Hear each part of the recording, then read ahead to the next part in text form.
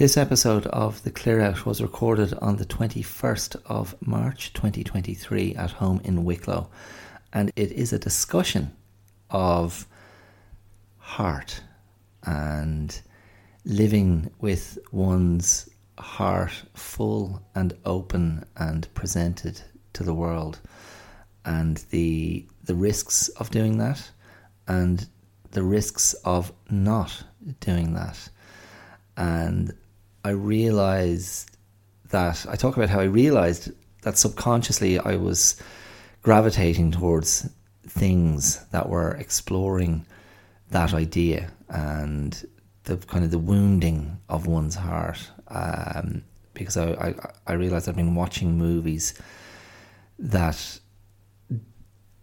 stepped into that area. So during the episode I'll be talking about Penny Marshall's Big, and Alexander Payne's The Descendants, and Noah Baumbach's Marriage Story, as kind of points of reference.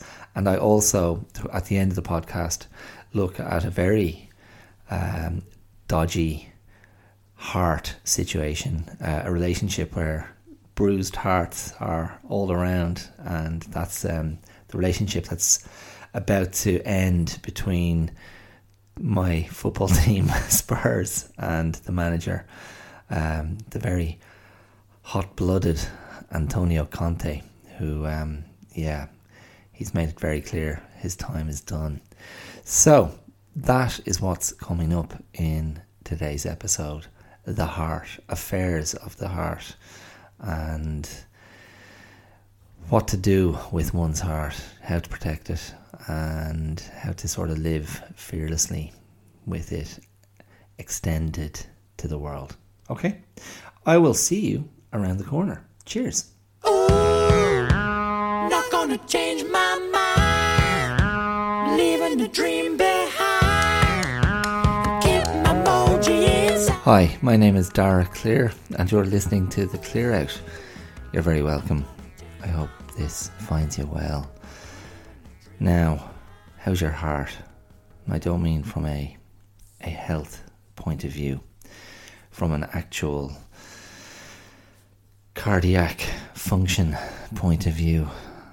I mean, all the other ways we think of our heart. Emotionally. I suppose emotionally primarily, isn't it? Heart versus head. How much of your heart do you offer to the world on a daily basis? That is the focus. That is going to be the focus of today's episode. Heart what? Heart mode. Heart offering. How do you carry your heart? What sort of shape is your heart in that regard? Incredibly subjective and almost certainly coloured by your lifetime experiences, recent ups and downs particularly, and I wonder about how well the heart recovers from life's trials and tribulations. So now I know part of you're wondering what that's a very full on start. So I'll roll back and just go with the standard. The standard. How's it going? How was your St. Patrick's Day? Did you celebrate? Is it something you do celebrate? I think I may have commented before. Again, my wife and I not being big into the whole drinking thing, the drinking scene, the lifestyle. Patrick's Day, which for many people is connected to copious consumption of alcohol. Not everyone, of course. It's also connected to watching parades of various standards. We took ourselves off to some friends, Catherine and Angus, up in West Dublin, and watched a bit of their local parade and just hung out with them and their kids for the day last Friday, which was very nice, very nice. Old pals, and we listened to a lot of good music and a lot of Irish themed music throughout the day, and it was lovely. It was a lovely catch up and a nice way to start the weekend. Yeah. Now, if you're someone who is new to the podcast, this is episode 96, unless I'm mistaken. Instead of me laying out what I do here, one of the easiest things you could do is just go back and listen to the very first episode, which was from May 2021. And if you listen to that episode, you'll get a bit of a general spiel and introduction to where this came from, and a sense of the sort of the mission statement. So if the name, the Clear Out, and the subtitle, Wellness with Attitude, doesn't mean anything to you, go back and listen to the first episode is what I would say, and then you'll kind of get a sense of the starting point. But listen to this, take each episode on its own merits, and you can decide what you think then. And if you're a returning listener, my goodness, you are so welcome. You are so welcome. Thank you. Thank you for lending me your ears for the next however long, 60 to 70 odd minutes typically. Now, where should I begin? Where does this start? This kernel, that's K-E-R as opposed to C-O-L. This kernel of an idea, I latched on to the idea of heart. Why? Do you know what I was thinking of? I had a funny little moment with one of the guys I was acting with recently, and it wasn't pleasant. It was quite tense, but he and I had to just mark through a bit of fight choreography each night before the show, and that's very typical. It was the fight call. There was a dance call as well, so he could mark through a dance sequence he did with one of the other performers. In any case, we were doing our little fight call rehearsal, and he just brought this little vibe to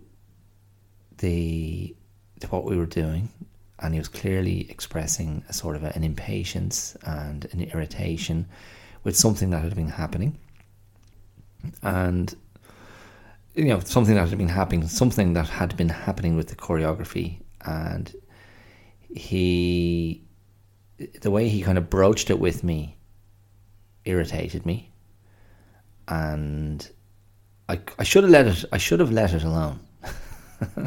I should have just let it go, because I'd observed this kind of trait in him over rehearsals, where he had a way of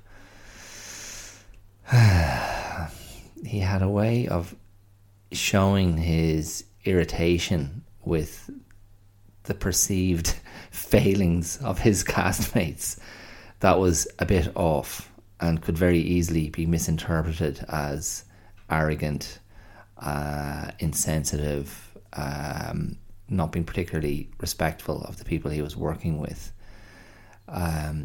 He'd just come in very hard and fast with a vibe, an attitude, a reaction that was very dismissive of something that had just happened. Anyway, that's kind of what I was getting, and I wasn't really in the mood, and I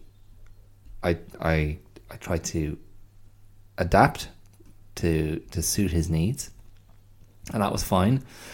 And then that's when I should have let it go and gone, don't worry about it. But I was annoyed by the attitude, and so I chose to point out that he'd also been doing something that I felt was less than optimal in the fight choreography, and was getting a little bit dangerous. And that was it. Like then I could just feel the vibe between us turning sour, and he got very pissy about it and sort of refused to admit that maybe he had changed something, and it was really crappy. And he leaned hard into a very disingenuous, well, what I thought was disingenuous sort of insistence on mapping out things in a way that we hadn't at any point previously done. Like going, okay, well, I'll step exactly here and you'll step exactly there, and this is how we'll do it. Now, he's a great dancer, and I'm a pretty experienced martial artist at this stage, so we both have a very good reading of space, distance, and I just trusted instinctively that as long as we were faithful to the shape of the choreography, that nothing would go wrong, and nothing had gone wrong. But again, I was kind of just irritated by his whole attitude, and this energy he was giving off. And so it just kind of escalated and got just really tense, and it got a little bit back and forth. Nothing physical, just you could just feel it between us, and it was just bristling with anger and frustration and irritation and confrontation. And you could feel the atmosphere around us, just really everyone kind of going, what the hell is going on here? And eventually I just could feel it just not going. I just could feel it not ending well. And I just said, forget it. Forget the whole thing. Let's just go back to exactly what we were doing before. It's all good. And I said, I'm sorry, let's just let this go, and we'll just do what we were doing. I trust you, and it's all good. And that's what we did. And yeah, no worries. And are you guys, are you okay? Yeah, we're fine. And did the show. Fight choreography went beautifully. No other issues at all. It was all fine. But I was really pissed off. And and here's the simple truth. I was just I was hurt. And that might sound incredibly wussy and precious, but I was like, whoa, I just did not have the head on to be receiving that kind of energy from a colleague and from someone who I'd been working with very closely, with great sort of openness and trust. And yeah, it really just kind of soured me on the experience. It was only, and it wasn't. It was a very short run of shows, as you know, if you've been listening to the podcast. But I just couldn't wait to get the hell out of there that night and just get home and distance myself. And I was troubled by how much it had upset me, because I recognised this guy's personality, and I knew he was tricky in moments, even though I think he's a lovely, lovely guy, and he's very young, but he's just, he's great. He's a really great character. I've nothing but time for him, and I really enjoyed, so much of my experience working with him. But this was a crappy moment, and I was going, man, how did I let this get inside me so much? Why did it bother me so much? And going back in the following evening to perform again, I was like, I can't bring this energy back in where I'm feeling so sort of defensive and kind of wounded a bit. And basically I just thought, okay, how do I actually settle this in my own head and calm down and not go in with this kind of kicked a dog feeling? And I thought, and this is not meant to be in any way patronising, but I just thought, I'll just forgive him. Not outwardly, verbally, just in my own mind, I'll forgive him. It's grand. He's a young guy and maybe not fully aware of how he puts himself across. It's no problem. Just forgive him. It's grand. And now that, again, that can be a very arrogant position. I forgive you. What? Get the fuck out of here. But yeah, and I did kind of just come to peace with it very quickly then, and it was grand. And the rest of the run finished out beautifully, and there were lots of nice moments, and that was fine. But I was reflecting on it again this week, just in the last couple of days, and I was thinking, what exactly was it that made me feel the way I did? And I thought, and this is where I get back to the heart idea, it was because I enter into that space, I entered into that process, the rehearsal process. I entered into all the relationships with the people with whom I was working closely in that show with a very open, unguarded heart, because I was passionate about the project, because I was passionate about going into that space and doing good work, and because I'm passionate about having the best possible working relationship with people I'm working with in a creative space. And particularly that show was very intimate, and the rehearsals were very intimate, and we all brought a lot of ourselves and a lot of vulnerability, honesty, openness, authenticity into the space in the developing of the piece, of the work. And we tried to continue to bring that energy into the performance each night. And it was a small, tight-knit group, and that's a great thing. When that works, that is a beautiful thing, and it contributes to the overall dynamic and energy of a piece. And I think it was a big part of the success of the show. And this incident just threw me, because the way I was thinking about it was, this is, I'm offering you my heart. Don't put your foot in it. Don't step on it. Don't put your cigarette out in it. And that idea just got me thinking in general about, well, what is that? What is that disposition? And how does anybody with that disposition get on in life and get on in the world? Now, I would draw a connection between what I've just described, the offering of the full heart, and a certain idealism, a certain maybe romantic view of certain things, certain experiences, certain spaces, moments, and what that brings, in my opinion, is a vulnerability. And then there's always risk. There's always risk involved with vulnerability. And what I don't want this to be is, I don't want it to be analogous to naivety, because I think that is actually a type of cynicism when you view someone who is bringing a huge amount of sincerity to things, when that person is dismissed as being naive, callow, green, in some way unsophisticated or ill-suited to the attritional nature of life, to the attritional nature of people, to the imperfect messiness of dealing with others. To my mind, that's an admission of defeat. And to my mind, what that does for people who subscribe to that idea is there's a sort of an encoded or a hardwired compromise involved, and a sort of a hedging and a caginess.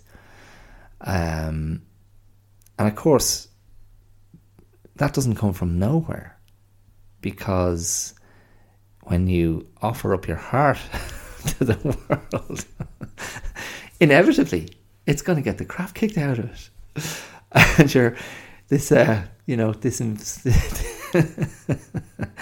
this engine of love, which is how I'm conceiving of it.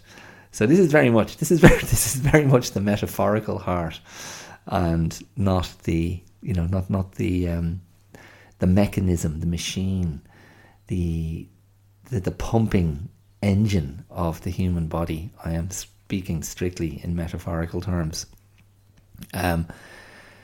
So yeah, when you offer up that thing, it's going to take a kicking at different times for different reasons, and I think that's an ongoing challenge.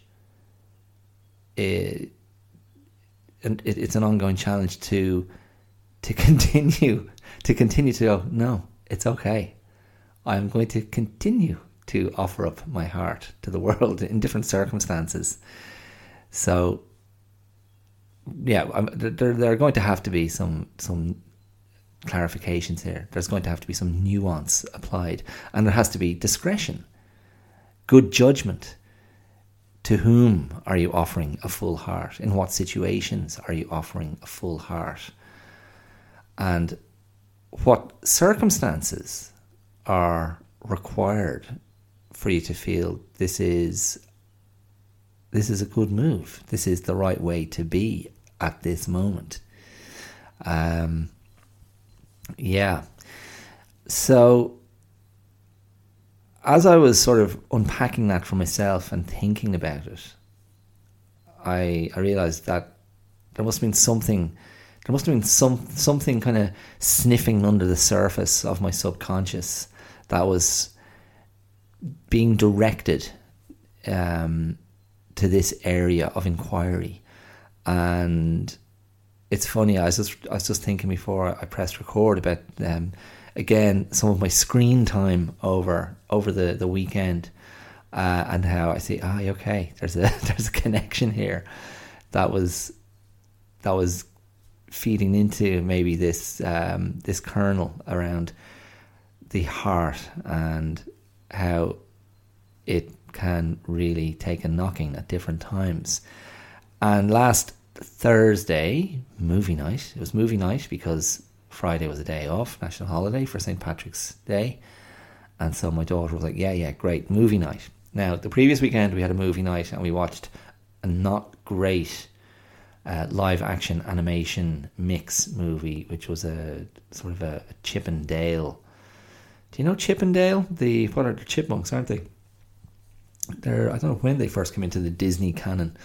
Maybe the 60s, maybe before then. But Chip and Dale had a movie last year, Chip and Dale Rescue Rangers, and it was trying to be a little bit postmodern, and there were things about it that worked and things about it that didn't. And anyway, I was a bit like, yeah, whatever. My wife went to bed, but my daughter really enjoyed it. Anyway, I was determined, for the next movie night that we'd watch something that I'd enjoy. So I suggested to my daughter that we watch Big. 1988, I think, Penny Marshall's movie about the young Josh Baskin, a nice young fella who wishes he were bigger, and he makes that wish with a rather spooky carnival funfair kiosk machine, Zoltar, I think, who once Josh has dispensed his money and made his wish, a card is dispensed with the simple sentence, "Your wish has been granted." And Josh wakes up the next morning and he is no longer who he was. He is now Tom Hanks. Big. And Big is a film of enormous charm. I remember seeing it in the cinema. I would have been a 14-year-old and just thinking, this is great. And Tom Hanks is great. I've always liked that side of the Tom Hanks persona. I thought he's always been a very good kind of light comedian, naturally charming, funny. And just this kind of this thing that Tom Hanks has always had as an actor, which is he's an enormously kind of sympathetic persona. He just invites you in. And there's something about how he carries himself and the whole vibe he gives off. And I mean, some people call it like an everyman thing, like he's this age's Jimmy Stewart. I'm not entirely convinced of that. And yeah. Anyway, but like the young Tom Hanks, really, really great. And one nice thing that happened when my daughter and I were watching it, well, I thought it was really nice, and it's purely a nice thing for me. But about midway through the film, Tom Hanks has invited his co-worker, played by Elizabeth Perkins, back to his apartment, and she has no idea, of course, that he's actually a boy in this man's body, and thinks they're going back for some very grown-up activity. But his whole apartment is decked out like a kid's playroom, with pinball machines and a basketball hoop and toys, nothing remotely indicative of an adult's taste or lifestyle. And he also has in his room, in the apartment, a trampoline. And so he encourages her to try the trampoline, which she does so very tentatively until he gets up and they really go for it. And then we get this one shot from outside the building, which just has them bouncing in the window of whatever 5th or 6th floor apartment.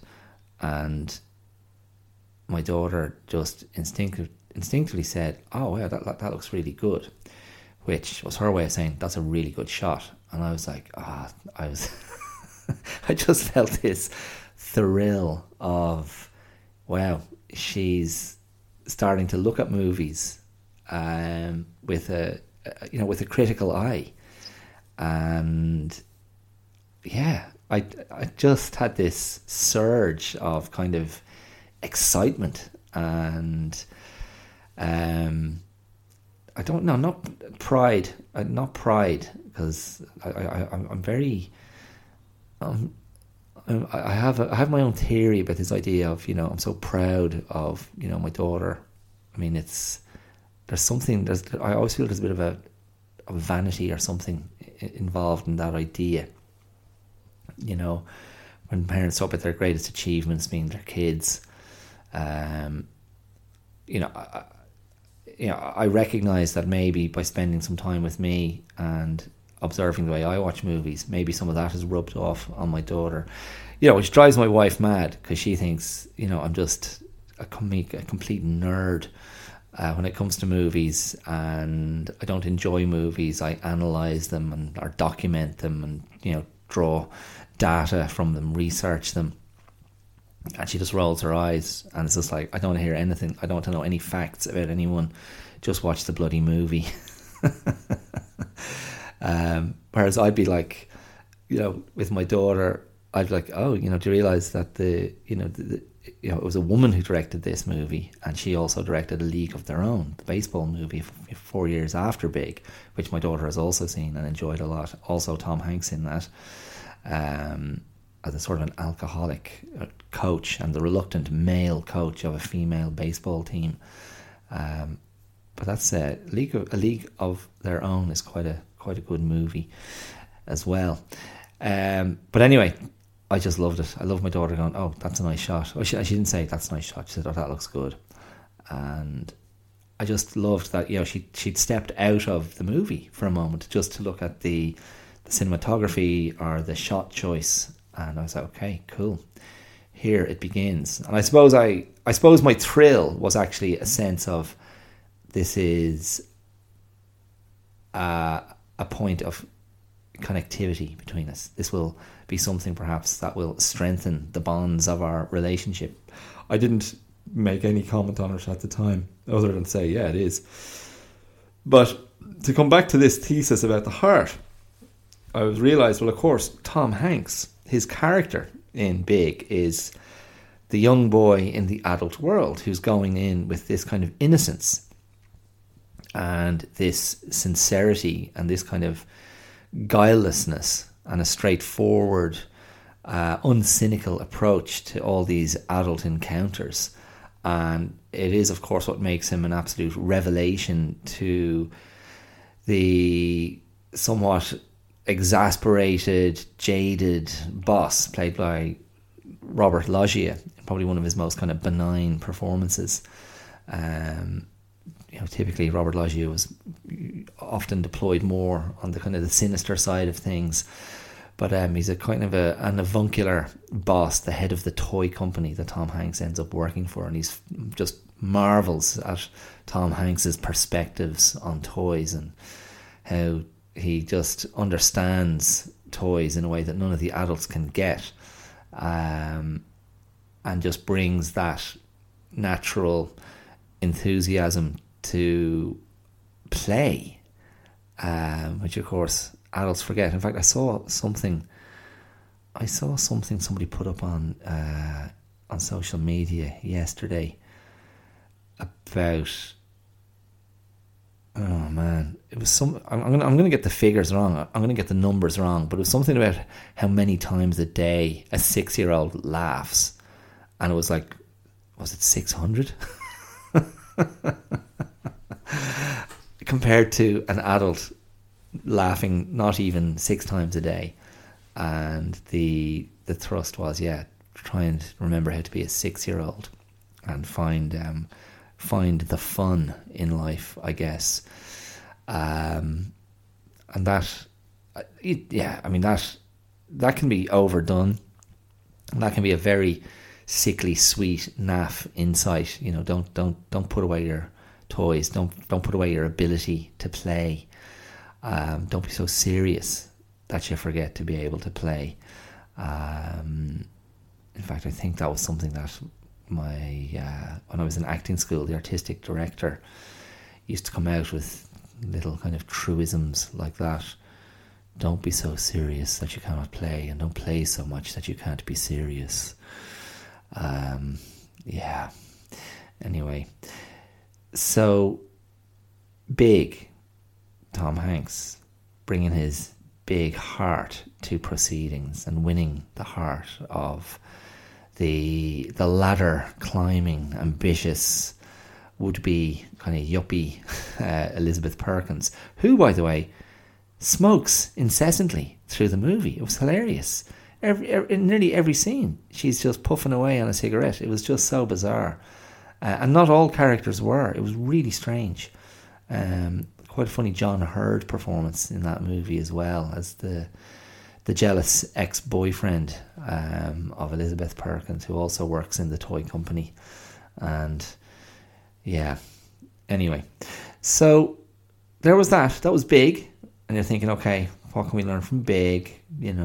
Bringing just a little bit of that sense of wonder to the adult world. I mean, this harks back to something I was talking about a couple of weeks ago, when I was talking about seeing things as new and trying to bring fresh eyes to life and to the world, even if you're no longer 18 or 28 or 38 or even 48 in my case, and looking at things with an openness to finding things interesting, fresh, invigorating, revelatory.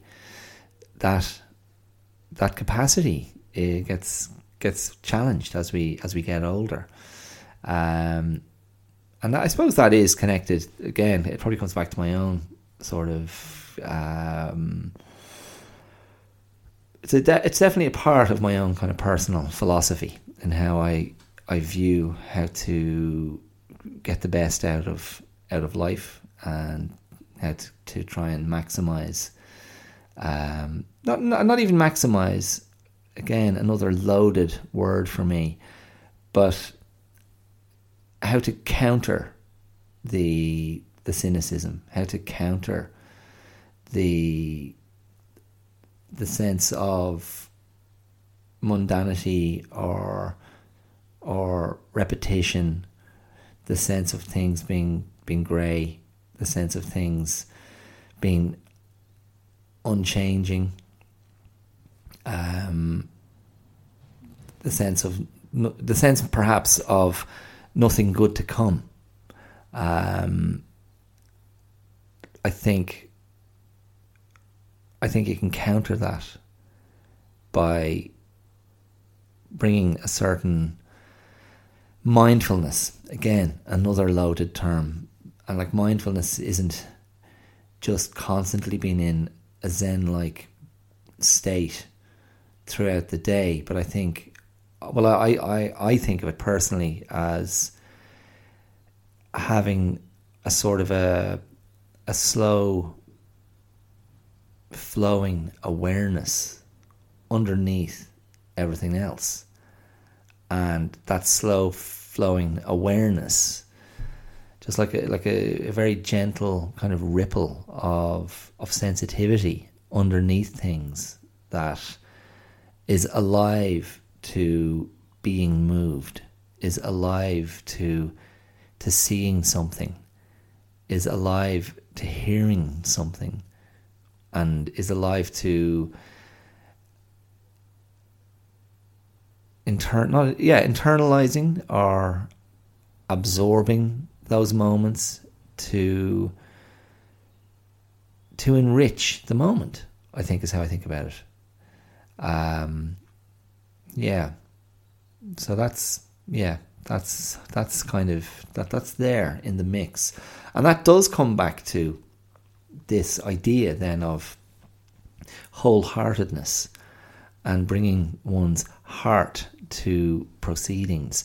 Now, just to stay with the movies for a couple of moments, the other couple of movies I watched over the weekend, so after talking to my friend Angus on Friday, I rewatched The Descendants, Alexander Payne's 2011 movie with George Clooney as a Hawaii resident who comes from a long line of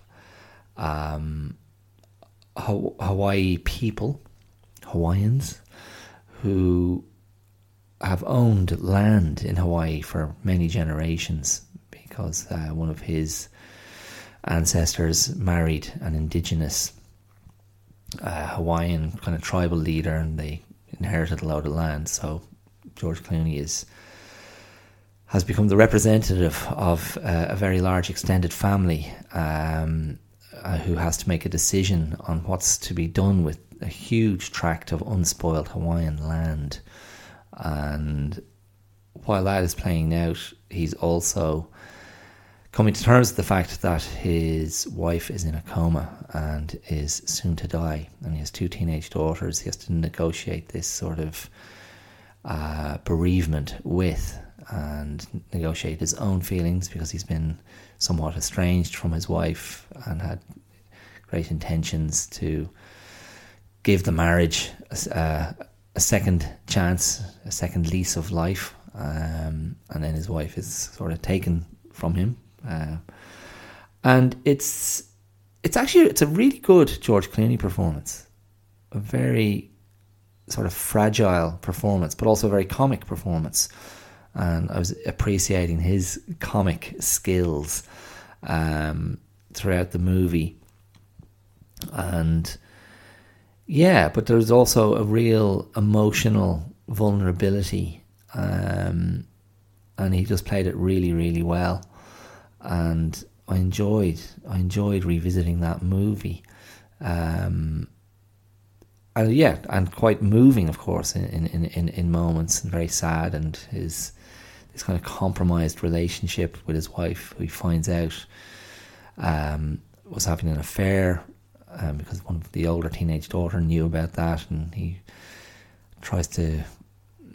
confronts the man with whom the wife was having the affair. And again, there's all these kind of comic set pieces, but again, a sort of a dramedy, as they would say. I mean, there's a lot of dramatically real moments. And I did see one review refer to Alexander's male protagonists as beached males, which I thought was quite nice. If you think of Paul Giamatti's character in Sideways, Matthew Broderick in Election, and Jack Nicholson in About Schmidt, they're all men who are just struggling to cope, struggling to deal with what life has sort of dumped in their laps. They're all somewhat thwarted and unstuck. But now Matthew Broderick's character played much more for comedy, but certainly Paul Giamatti, Jack Nicholson and George Clooney, these were very sort of fully etched, characters kind of flawed, in pain, and sort of scrambling for survival and scrambling for hope, and trying to do the right thing, trying to negotiate their own courage or lack of it, and trying to face into the challenge of not hiding from life and not hiding from life's disappointments and slights, and happenstances, and done really well. I'm trying to think. There must have been another Alexander Payne movie more recently, but I can't think of what it was. So I watched The Descendants, and again, there's definitely issues of heart in that. And I mean, that side of the story is quite romantic. Ultimately, George Clooney, there is something slightly idealistic about him, but I thought a very likable character in difficult circumstances, and in terms of the direction, very restrained from Alexander Payne. Just some of the scenes just not fully going to the obvious places in terms of dialogue or the expected response or the expected beat. Just having the discipline to let things sit in sort of an unresolved place or an unspoken place. That requires discipline, and I'm not sure I have it as a storyteller, in terms of the stories that I've written. I do tend to. I often like to write characters who are in really crappy circumstances, but they get the reward of perseverance. And sometimes maybe that does. I need to examine that. Maybe that just does end up being sentimental, that things work out for people who are earnestly trying to make shit work. And maybe that's a reflection of maybe that's a reflection of how I see myself.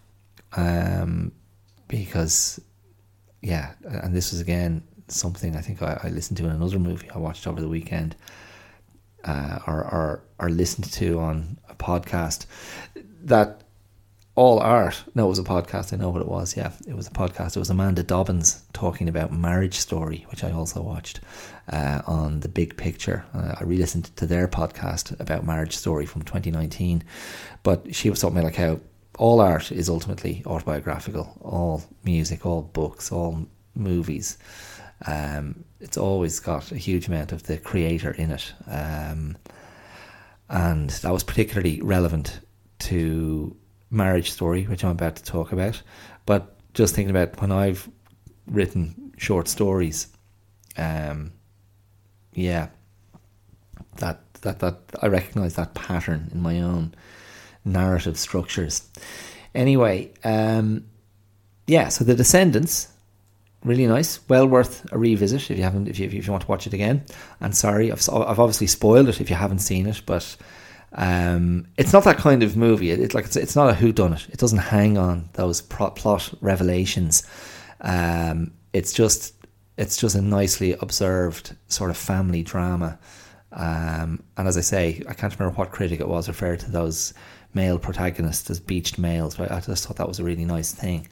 And so, yes, to Marriage Story. Marriage Story I saw when it came out. I think my wife and I watched it just before we left Australia. I think that was one of the that was like a warning that came with the movie. It was like, don't watch this with your spouse. But we did. It didn't do anything to make us better or worse in our relationship. We had enough going on, just trying to make the big relocation back to Ireland. But and that was as I've spoken about before, that was an emotional time in that lead up to leaving Australia after our 10 years in Melbourne.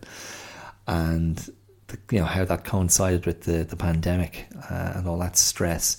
But in any case, I was just scrolling on Netflix the other night and I saw Marriage Story there and I thought, oh yeah, cool. I want to rewatch this. And I think partly because I just seen a clip of Scarlett Johansson on the Jimmy Fallon show, taking part in a magic trick with some magician who I didn't know. And she just looked so lovely in that clip from Jimmy Fallon. I thought, oh yeah, cool. I could handle watching a good Scarlett Johansson performance away from the Marvel universe. And Marriage Story, which of course also stars Adam Driver, two great performances by her and him in Marriage Story, which is Noah Baumbach's movie from 2019. And again, Noah Baumbach, a director who writes, he's kind of in the Woody Allen school, maybe in the Wes Anderson school a bit. It's always, his characters are always sort of well-educated white Americans of a certain level of privilege and success, a certain level of neuroses, and often sort of New York set stories, but not always. Often American kind of Jewish backgrounds, particularly in the Meyerowitz stories, which I really, really liked. That was his movie from, I think, 2017. A very, very funny Dustin Hoffman performance in that movie, and also a very funny Emma Thompson performance in that movie. That's well worth checking out if you haven't seen it. But Marriage Story is what? Just, I don't know. I watched it the other night, and I watched it from start to finish, and I had a little cry when it was over.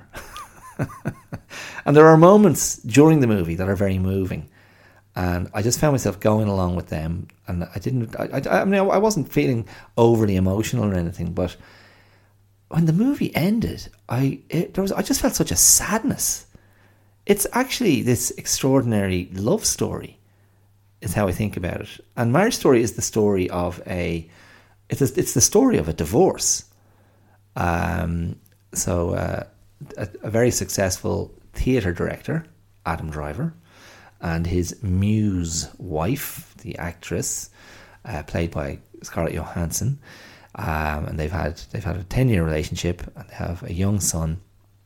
And when we meet them, they're already having sort of separation counselling in anticipation of a divorce, and there are quite a few little sort of set piece talky scenes where, particularly one where Scarlett Johansson lays out all her grievances from the relationship with her attorney, the divorce lawyer who's going to represent her in divorce proceedings, played brilliantly and funnily and cynically by Laura Dern, and a great performance. Did she win an Oscar for that? I think she might have.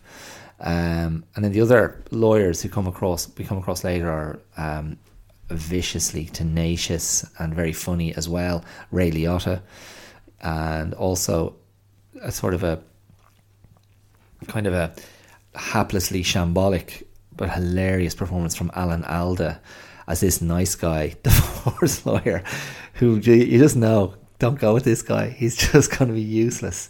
And that's who Adam Driver initially fetches up with until he returns to Ray Liotta, even though he's like twice as expensive.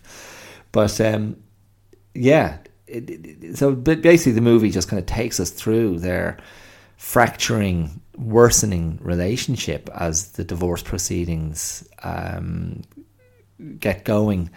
And it's funny, the first time I watched it, I came down very much in kind of favour of Adam Driver's character, and I felt like he was being outmaneuvered by Scarlett Johansson's character, who was just sort of blithely allowing these terrible things to be done to Adam Driver by her legal representatives, and just ploughing headlong into bringing things to an end, where Adam Driver's character was sort of and maybe this is I'm seeing myself. Adam Driver's character was being the sort of the romantic and kind of go, no, look, we're going to settle all this amicably, and we agreed that we weren't going to get lawyers involved, and she's just like 100 miles down the track, and he's still kind of going, what's going on? What do I need to do? And when I first watched it, I was like, oh wow, God, I mean, she's really stuck it to him in this very cold, withdrawn way. But then when I rewatched it the other night, I just felt so much more clearly the balance of the injustices within the relationship and his sort of egocentrism and self-absorption, and just this sense of, and I think I referred to this in last week's episode or the episode before, this idea of, the stories we tell ourselves, the narratives that we spin to ourselves to convince ourselves of things that simply aren't true, and the blind spots that contribute to our views of self, and certainly our views of how we are with the people closest to us.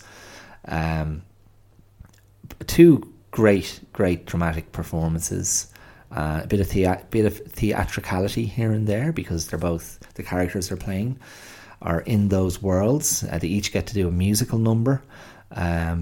They each do a song from Stephen Sondheim's Company at different times, and great comic assistance from Scarlett Johansson's family members, the characters' family members in the movie. Merritt Weaver, who you might have known from Nurse Jackie, that funny medical comedy drug addict drama series with Edie Falco as the titular Nurse Jackie. Have I got that right? Is it Nurse Jackie? I think it was. Why am I thinking? I'm getting that confused with that movie, the Neil LaBute movie with Renee Zellweger as the nurse with amnesia. What's that one? That's Nurse Betty, isn't it? Yeah. Anyway, Nurse Jackie, Merritt Weaver from that as Scarlett Johansson's character's sister, very good, and also hilarious performance from Julie Haggerty, who you might remember from Airplane, the spoof air crash movie from way back when. Oh my God, she's very funny in Marriage Story as well, as the mother who used to be an actress and is still kind of talking in that Hollywood way, and funny, very well judged performance. But ultimately, as I said, I had this kind of reaction to the movie when it ended, just this kind of this sadness, because the love between the two characters was so palpable, and their sadness was so palpable, and the sense of loss. And I suppose on a level, I was sort of reflecting on my own life and my own journey and my marriage, and where my wife and I have kind of travelled to, metaphorically speaking, but like emotionally speaking, and the challenging times we've had to sort of negotiate, particularly over the last 10 years. And yeah, I had a real sense of loss for the sort of the loss of the ease that had been there, and the loss of the sort of the lightness that had been between us for so long. Now, I'm not saying that with any sense of fatalism or irrevocability. Lots of good things happening in my relationship with my wife, to whom I remain very much dedicated, and that will continue. But yeah, I'm just this is in the spirit of what I do here on this thing that I do. I'm just being honest. I'm just being open, and I just had a moment, and to me, the Descendants, Marriage Story, and even that aspect of the big story, it all comes back to the heart, and the being open-hearted to life and to the world, and then how you carry that heart. And I don't know, it's like, maybe sometimes I feel like I'm holding my heart outside of myself in a very delicately but beautifully wrapped box but it's a little bit battered and crumpled. But I'm determined to hold it sort of preciously and present it as something lovely to the world. Everywhere I go, here's my heart. Yeah. And so I suppose I've been interrogating myself over the last couple of days, going, what's the benefit? Like, and challenging my own assumptions, and asking myself if it isn't naive, if it isn't colossally stupid and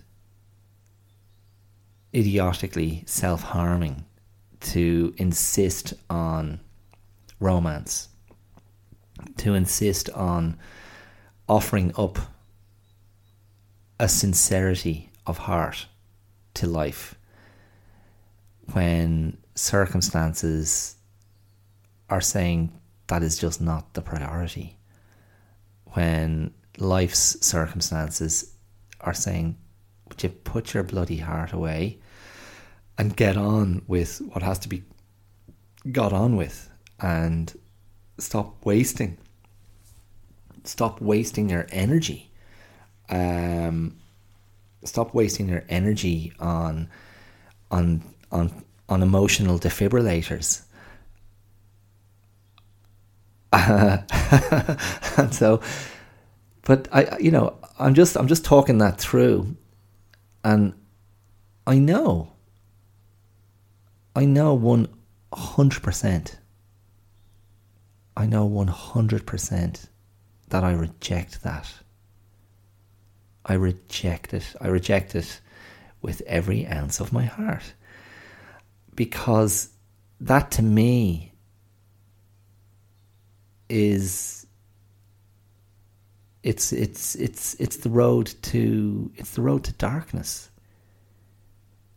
It's the road to the extinguishing of light. It's choosing to extinguish lights.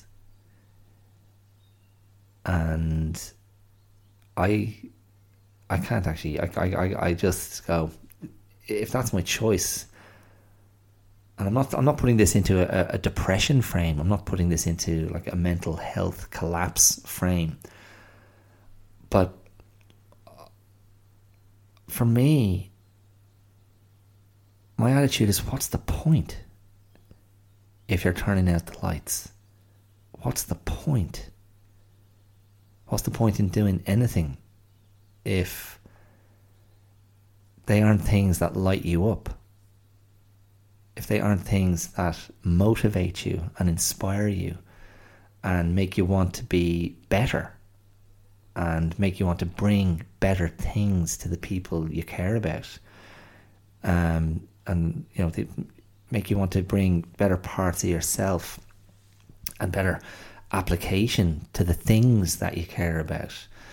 And so, for example, if I take something like teaching a karate class, like I have literally, I mean, at the moment, I think I have 4 karate students, kids, boys, who come to me on different days for a single class.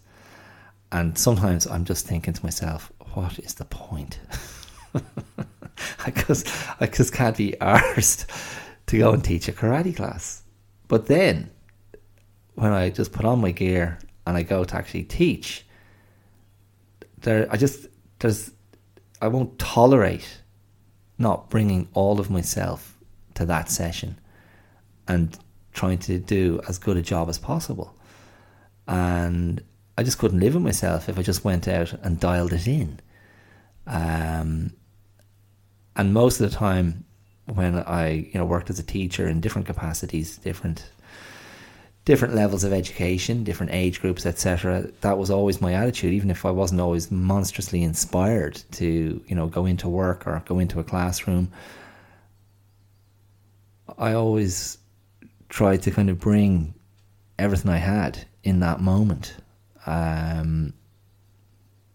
And yeah, I mean, that was kind of my default mode of engagement, was I'll get in and I'll see the students and I'll be motivated and we'll find something that works for us.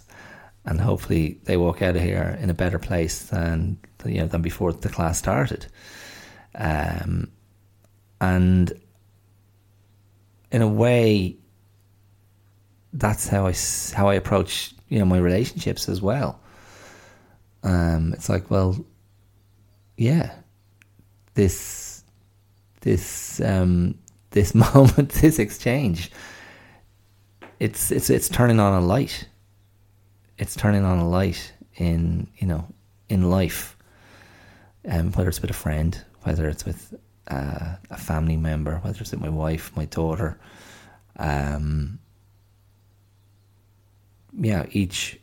Each moment,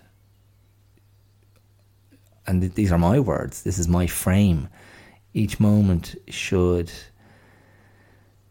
lift us to a better place in a way. And it's not, I don't mean that in an endlessly upward trajectory sense, but again, it's the idea that life is richer when lived with others. And I say this as someone who is not averse to his own company. I mean, I couldn't do this podcast if I didn't enjoy spending time with myself. So I think there's a sort of a faith and a sort of risk reward ratio there that I still feel falls down in favour of offering up the heart. So a couple of other things, heart related. One is I noticed my friend Ian. How are you, Ian? I know you're not listening. My friend Ian O'Malley, he has an Instagram page. Ian, is it Ian English language? Ian Irish language? Ian's a hugely experienced English language teacher, and he has a great social media page where he throws up little tidbits about Irish culture and how English is spoken and used by Irish people. What I might do is I might throw a link into his page in the description of this episode, because it's got a couple of underscores in the title of his Instagram account. But it's something like that. I can't remember if it's English with Ian or English Ian. Oh, anyway, whatever. I'll throw it in. Anyway, Ian put up something the other day about claddagh rings. And just it was just a quick Insta page about claddagh rings and the significance of the claddagh ring, what each part of the claddagh ring represents, and of course the claddagh ring. If you're not familiar with the design of the claddagh ring, basically it's two hands holding a heart with a crown on it, and depending on which way you turn the ring on your finger, you can be offering the heart outwards to somebody, which indicates that you're single and available, or you have the heart coming back towards yourself, which indicates that you're spoken for, or you're in a relationship and you're not in a position to offer your heart to anybody. But that was yesterday that was up, and I thought, okay, there you go again. There's the heart one more time. And funnily enough, I was just looking at the history of the claddagh ring on Wikipedia, and basically it's supposed to originate in a place in Galway called Claddagh, hence claddagh ring, Fáinne Claddagh, Oscailga. But there was one funny thing I read. Now, and basically, it goes back to the 1600s is when they first started making claddagh rings. And there was an American mineralogist whose surname was Kunz, Kunz, and he wrote a book in 1911 in which the claddagh ring was mentioned. And the name of his book was Rings for the Finger. And I speculate that he had sequels to that book. So the follow-up was Rings for the Toe, and then his great opus that he was working on before he died was Rings for the Nipple. So you can go and seek those out, and maybe only the first one of those actually exists. But I was just going, Rings for the Finger. I was thinking to myself, well, where else? Where else, buddy? So that was thanks to the great mineralogist, something, was it Frederick William Kunz or something like that? I thought that was very funny. Amusing myself, if no if no one else. George Frederick Kunz, Kunz, Rings for the Finger from 1911, straight to the top of the New York Times bestseller list. The clattering, again, the offering of the heart. So, and typically that's obviously, you think of that and it's a very classically romantic offering, very much about love and romantic love. So that was again the subconscious was sniffing it out, latched onto it. So we had stories of the heart. It's particularly marriage story, and those damaged hearts, those wounded hearts, that pain of the wounded heart, and the anger of being hurt, the anger of being unseen, the anger of not being held carefully, and not having your heart held carefully. Reminds me of that line from Bob Dylan's song, Don't Think Twice, It's All Right. I gave you my heart, but you wanted my soul. Don't think twice, it's all right. I remember I remember on the back of a big breakup in my life, I listened to that song incessantly. There was just something about the bitterness of it, the pain of it that spoke to me, and I continue to be very fond of that song.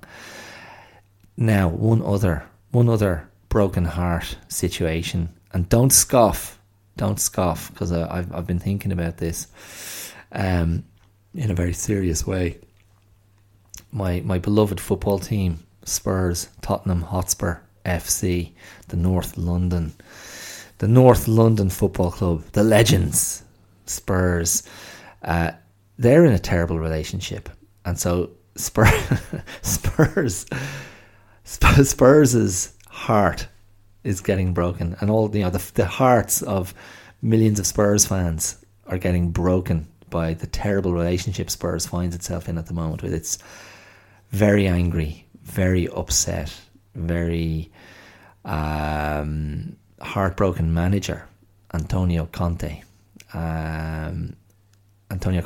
Very volatile, emotional Italian manager, only 53, had a huge outburst in his post-match press conference at the weekend, and was scathing about the players under his charge, scathing about the culture at the club, the losing culture, the losing mentality, the inability to step up when the pressure comes on.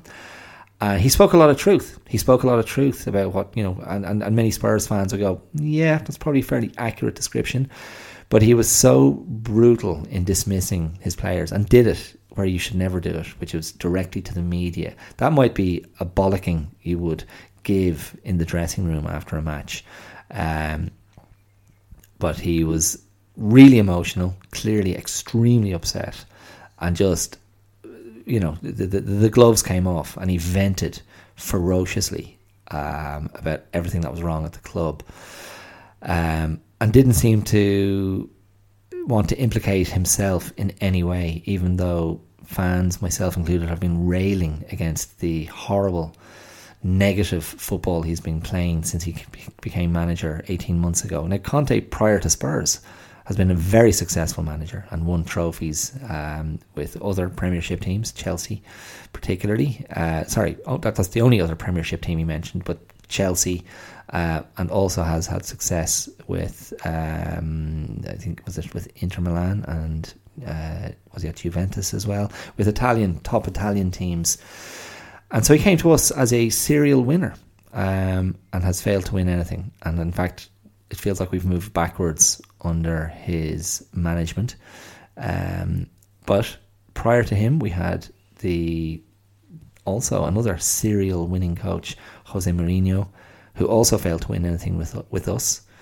And before Jose, we had between Jose and Antonio, we had Nuno Espirito Santo, and he didn't win anything. He wasn't with us very long, and he was really just another version of Mourinho, very negative Portuguese football. So we've had a few years now of very negative, defensive football, the opposite of kind of expansive, free-flowing football, which is kind of more the tradition of how Spurs have always played football. Prior to those guys, we had Pochettino, arguably our most successful manager of the modern era, Mauricio Pochettino, the Argentinian manager. But again, under him, we won nothing. And then a whole series of coaches before Pochettino. And the last time we won anything was 2008, the League Cup final under Juan de Ramos. Juan de Ramos, mostly I remember him affectionately because the fans used to sing Juan de, which was of course a version of Monday Monday. Who sang Monday Monday? One of those 60s bands, I can't think who. But what is the problem here? Is Spurs, is Tottenham Hotspur Football Club, are we just a terrible, terrible spouse? And these brilliantly successful partners, let's call them, these managers to whom we become betrothed, who have had great relationships, successful winning relationships with other football teams, come to Spurs and it's love on the rocks after a very short period of time. Is the problem with Spurs, or is the problem with the managers that Spurs have had? Now, some managers have had a lot more success and have had much better relationships with the players, with the fans, with the club. Antonio Conte and Jose Mourinho are not two of those managers. And it's, Antonio Conte, he's on borrowed time. Now, in his defence, he's had a very, very tough year in his own life. He's lost three of his friends, former players he played with, have died in the last 12 months, maybe even a shorter time frame than that.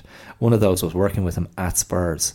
He was the fitness coach at Spurs, so he's had a rotten time, and he might just be having this terrible, terrible personal year, and he's just kind of lost the plot, and he doesn't know how to articulate his grief, and so he's flailing. And I found myself wondering today, will he in a year's time or 2 years' time or 3 years' time basically come out and say, I completely failed at Spurs because I was blinded by grief and I was living with a shattered heart and couldn't continue.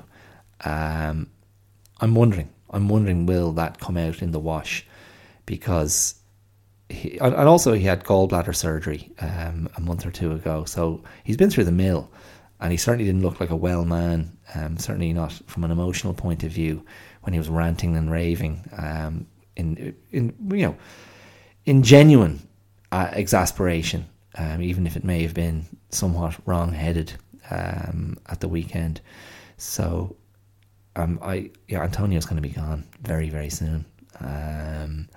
And that's, it's sad. But then football fans, we're like, okay, who's next? Who can fix this mess? Who can get those players playing with joy, put a spring in their step? The bounce back, when's it going to begin? And in a way that is analogous to what I've been talking about today, the idea that Spurs fans have just had their hearts trodden on for, well, particularly this year since the start of the season, because we have been so unconvincing as a football team, and there have been so many unhappy players, and just this what's the word I'm looking for? Is it miasma? Is that the word I'm looking for? Like this terrible fog of gloom and doom, and occasional flashes to give you hope for a week or two, and then back to awful sort of capitulation and defeat and enervating performances. It's been absolutely rotten. And most Spurs fans that I know were just like, I've given up. Like, what's the point in even getting behind these guys at the moment? The whole thing is such a mess. But as I say, once a new manager is appointed,